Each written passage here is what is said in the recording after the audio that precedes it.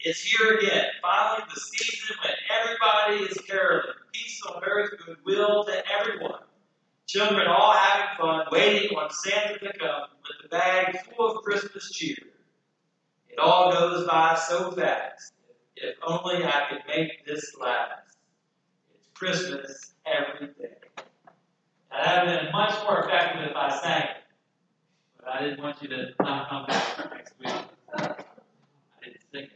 But that's from a popular song by David Archuleta, pop singer today. It's the song, It's Christmas Every Day. And so this time last year when we were preparing for summer camps and we were using for the theme, even though we have different types of camps, we hold it together by a biblical theme.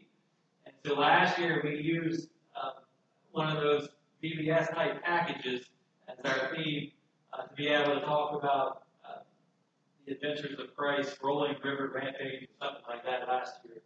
And so this time last year we thought, well, that would be fun. Let's do our own theme. And I think Annika and Liz and a few others got together early last year and said, let's do Christmas next year. Christmas in July type of thing. Since our camps run into August, we changed it to Christmas every day.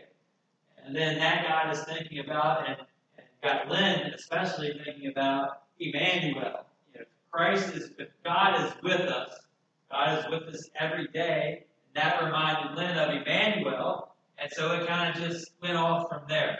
And we started to plan for this coming summer. And we're here. We're in the midst of it. And it gives us an opportunity, you and I, to have a little bit of fun. I mean, who doesn't like to sing some Christmas carols in T-shirts? You get to pretend like we're living in southern Florida or an island somewhere in December. That would be kind of weird to decorate your house when it's 80 degrees out, right? But people do it.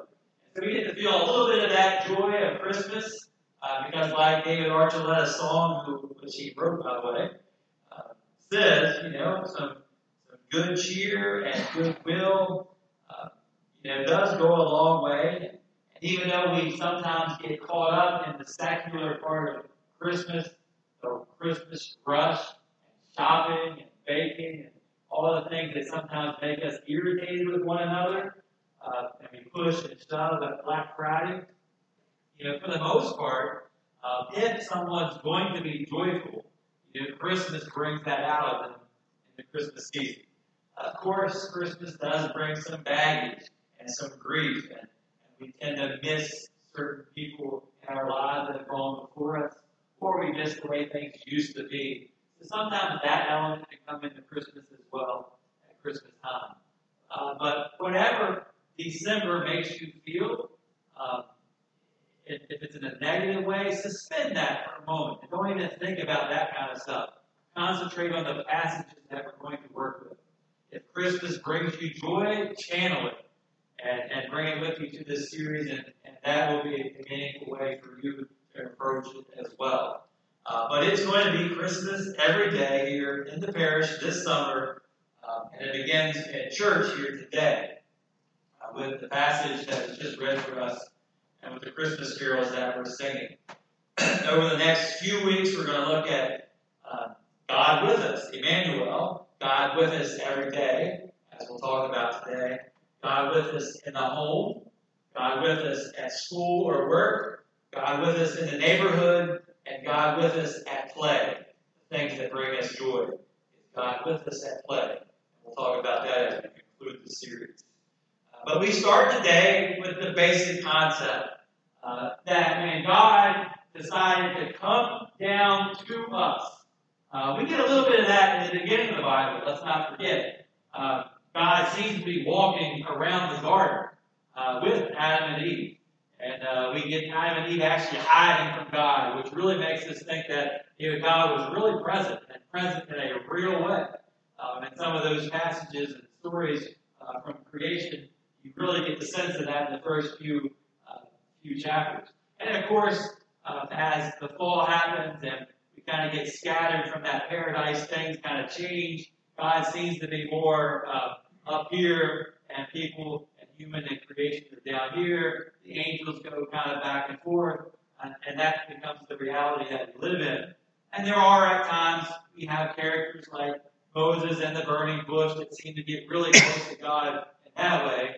But for the most part, after the first few pages of the Bible, and God is at a distance. That all changes with this story. I keep pointing here to the manger. So as Jesus is born and placed in this manger, everything changes.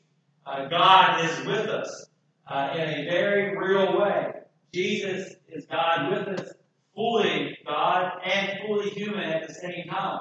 And so it gives us all different ways to think about that relationship between humans and God, God and creation, and what that means and what changes with this Christmas story. We get rushed a lot of times in December when we talk about the baby Jesus on Christmas Eve, maybe the Sunday prior. So I'm really thankful that we get to slow down a little bit here in July, and the first week of August, and talk about the story of the birth of Jesus and slow down a little bit as we're not distracted with all the other stuff that happens at Christmas time. And so we start with Matthew's perspective. And Matthew, the beginning of the New Testament, great place to start. The next 3 weeks, we'll look at some Luke passages, and then we'll close out the series by coming back to Matthew. But today, we get this basic start. For homework, you should really back up and read the beginning of the Gospel of Matthew, where he takes time to talk about the genealogy of Jesus, especially on Joseph's side, the line of David. It's a fascinating list of names that we could do a whole series on as well. So read that for homework. They're categorized in groups of 7, and Jesus beginning the new group of 7. You make the one, your first one, there as a new creation, as a new thing. It's really a fascinating way that Matthew puts that together. So I encourage you to do that for homework. And then Matthew gets right to it in terms of the birth of Jesus. And so he gets right to reminding us that Joseph and Mary were engaged, not quite married, but engaged, and the legal implications of that. And then when he discovers, and it's announced to him that Mary is with child, we get a little glimpse from Matthew about what Joseph was thinking. It says he was a righteous man, although confused and hurt and upset probably to discover that young Mary's pregnant. He decides not to hand her over, which he would have had a right to hand her over to the authorities. And she could have been tried and could have been sentenced to death even. But he doesn't do that. He says he's just going to handle it quietly and do it kind of behind the scenes and not hand her over, but just kind of dismiss her after it's all said and done. And so as he's thinking of this, as he's thinking about it, an angel, so one of those mediaries that come between God and us, between heaven and earth, travels down to meet Joseph where he is at this time of anxiety and time of confusion, and in this time when he's trying to make a decision at a crossroads. And it says, Joseph, son of David, again, linking back to this genealogy, don't be afraid to take Mary as your wife, because the child she carries was conceived by the Holy Spirit. So right in the beginning of the Gospel of Matthew, on the first pages, the first chapter, we get this announcement that this is not an ordinary child. This is not going to be an ordinary baby in the line of David. This is God's Son, and what we're going to discover is this is God's self being born here in the manger. And the angel says, don't be afraid, and explains the situation. I'm sure it made you feel a lot better and clear things up. But we do continue the story.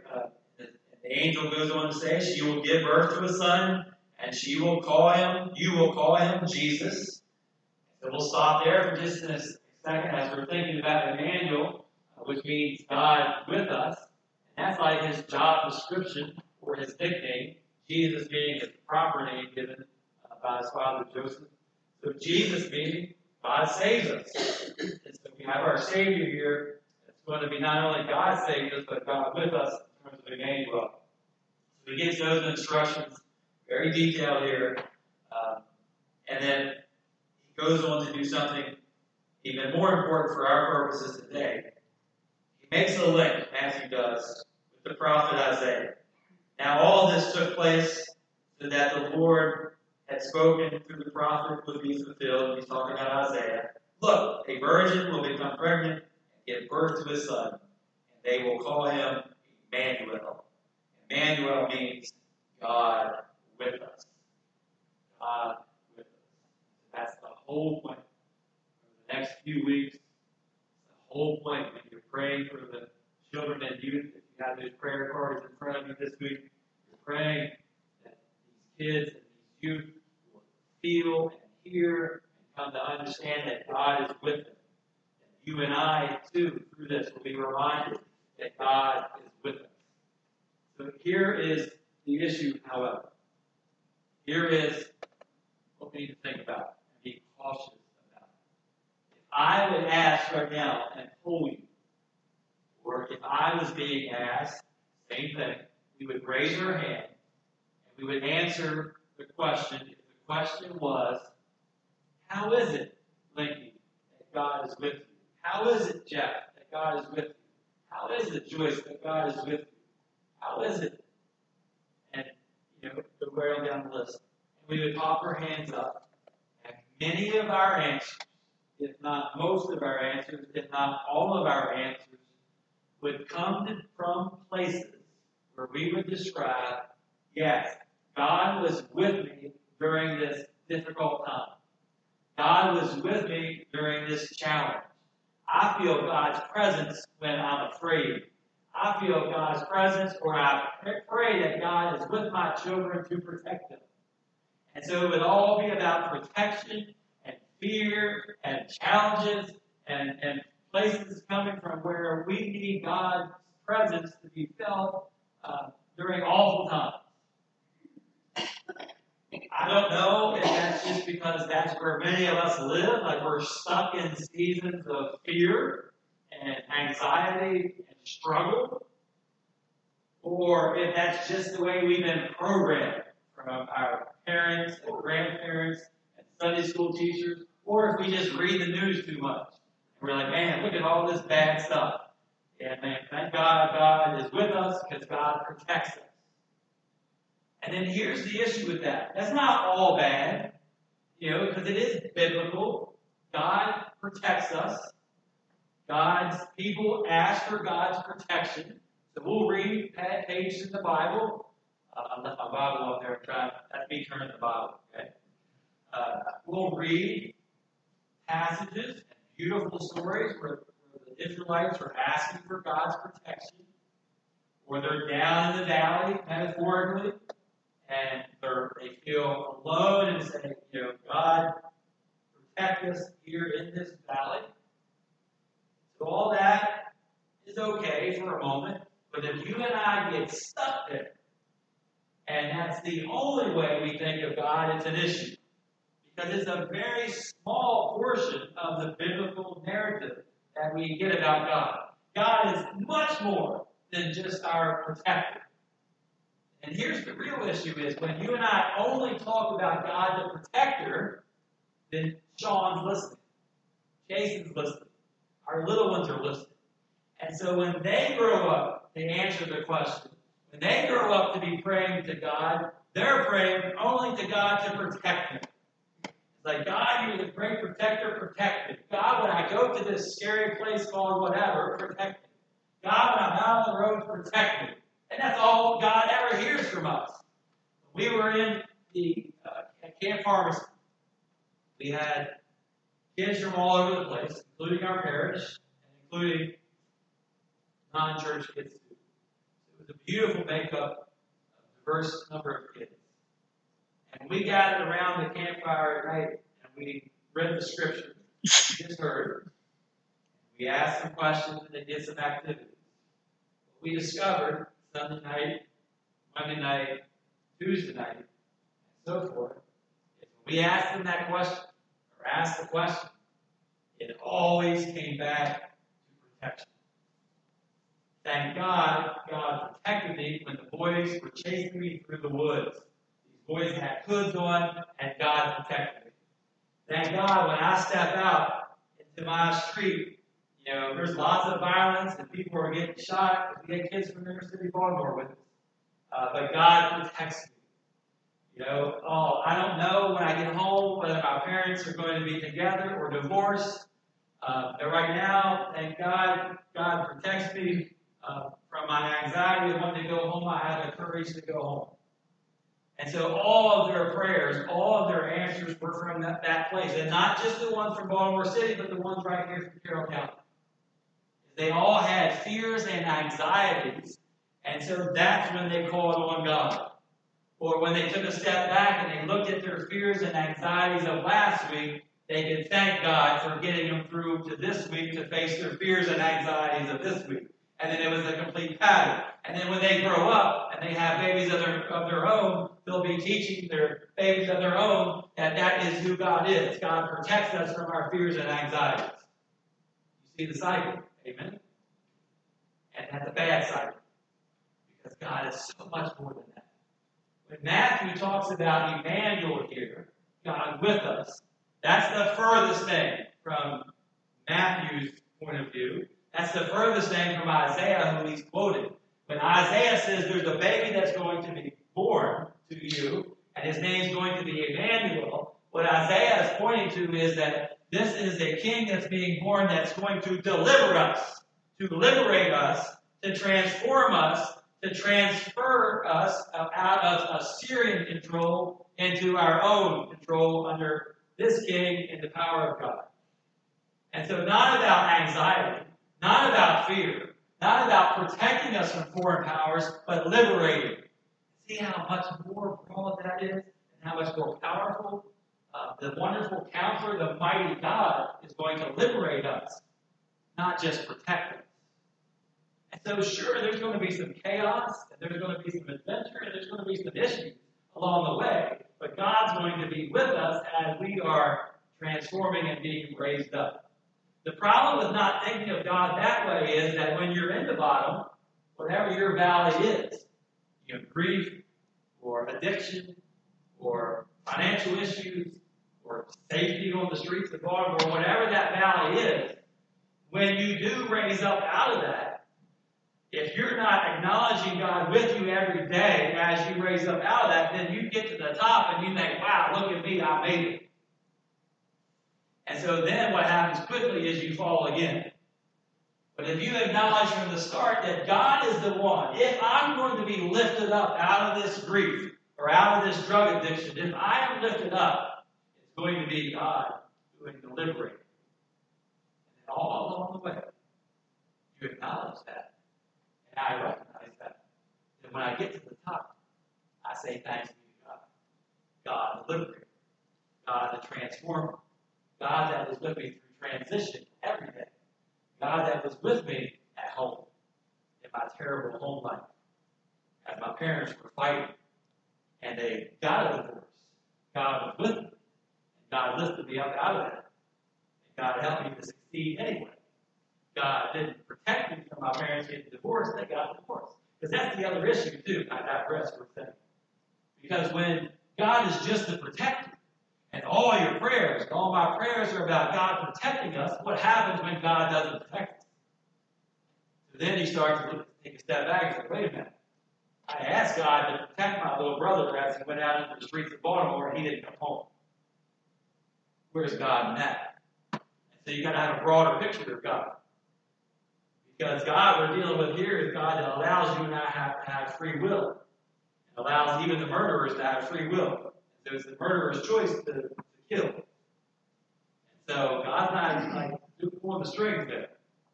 So if God doesn't protect, what happens? That's your only prayer. And so what we need to be able to do, you and I, is have a broader picture of who God is. This God, this mighty God that's in the business of transformation.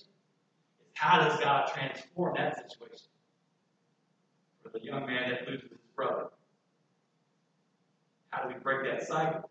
We break that cycle by recognizing that God is more than just a protector. And so Matthew uses this. He uses Isaiah, this scripture, and the people hearing this in the first century, they're going to recognize it right away. Wow, he's talking about when God lifted up our ancestors out of exile and brought us back. And so this is happening all over again, this time in a very real way in the person of Jesus, our Savior, who would be called Emmanuel. And this expression, God with us, now signifies not just God with us during this time of anxiety and anxiousness and fear, but during this social transition, which is about to occur, that's going to lift our whole community. Jesus, in the line of David, the king that we've all been waiting for. Emmanuel, God with us. So as we begin this series and as we look forward to God being with us at school, work, neighborhood, and even our play, we ask that you and I have the courage to unleash Emmanuel. Unleash Emmanuel. And expand our thinking in terms about who God is. So that God can be with us every day, every place, and not just in our places of fear, but every day at home, school, work, neighborhood, and play. And that we can give over these areas to God and find God truly working, and not just our protection, but truly at work when we can point to those areas and we see healing and hope. When you see healing and hope in your home, that's where God's presence is. You see healing and hope at your school or your workplace. That's where God is. When you see healing and hope in your family or in your neighborhood, and you point, wow, I see hope on that corner where I never saw it before. That's where God is.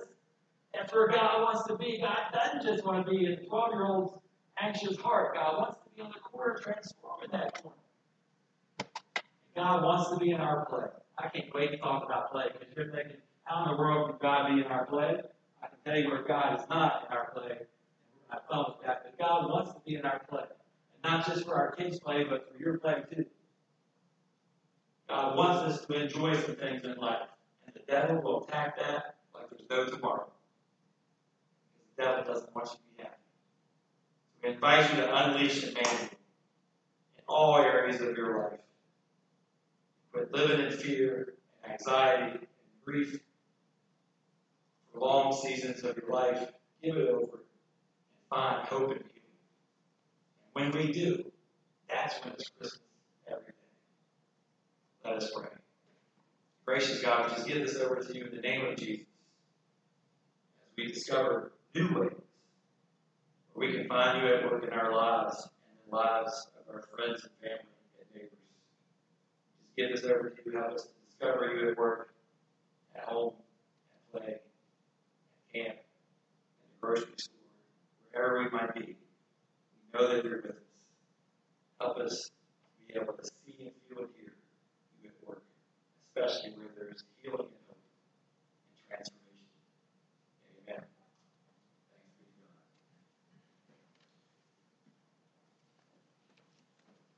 We're going to come to the table today.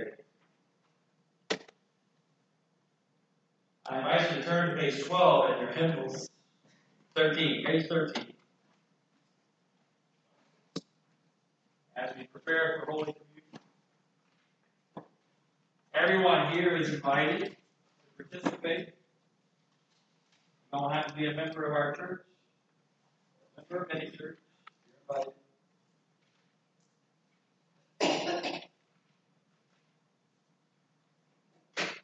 The Lord be with you. So with you. You lift up your hearts. We lift them up to you, the Lord. Let us give thanks to the Lord our God. It is right to give our thanks and praise.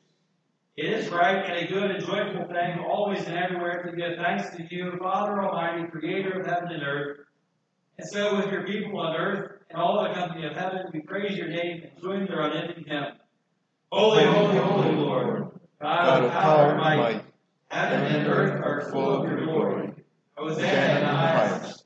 Blessed is he who comes in the name of the Lord. Hosanna in the highest. Holy are you, and blessed is your Son, Jesus Christ. By the baptism of his suffering, death, and resurrection, you gave birth to your church, delivered us from slavery to sin and death, and made with us a new covenant by water and the Spirit. On the night in which he gave himself up for us, he took bread, he gave thanks, he broke the bread, he gave it to his disciples and said, "Take and eat, this is my body which is given for you. Do this in remembrance of me." When the supper was over, he took the cup.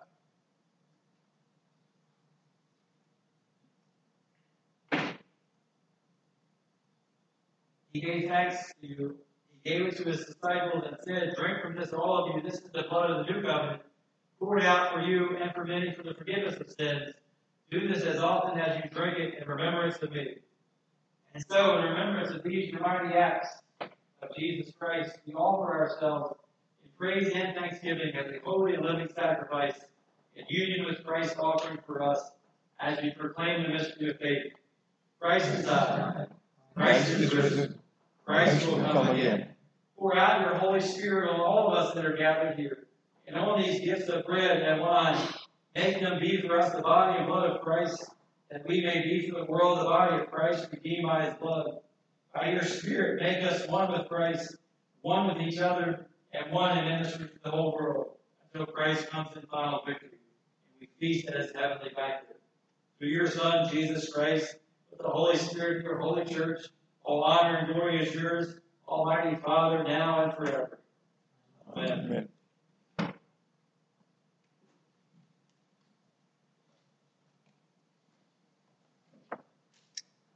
body of Christ broken for you. The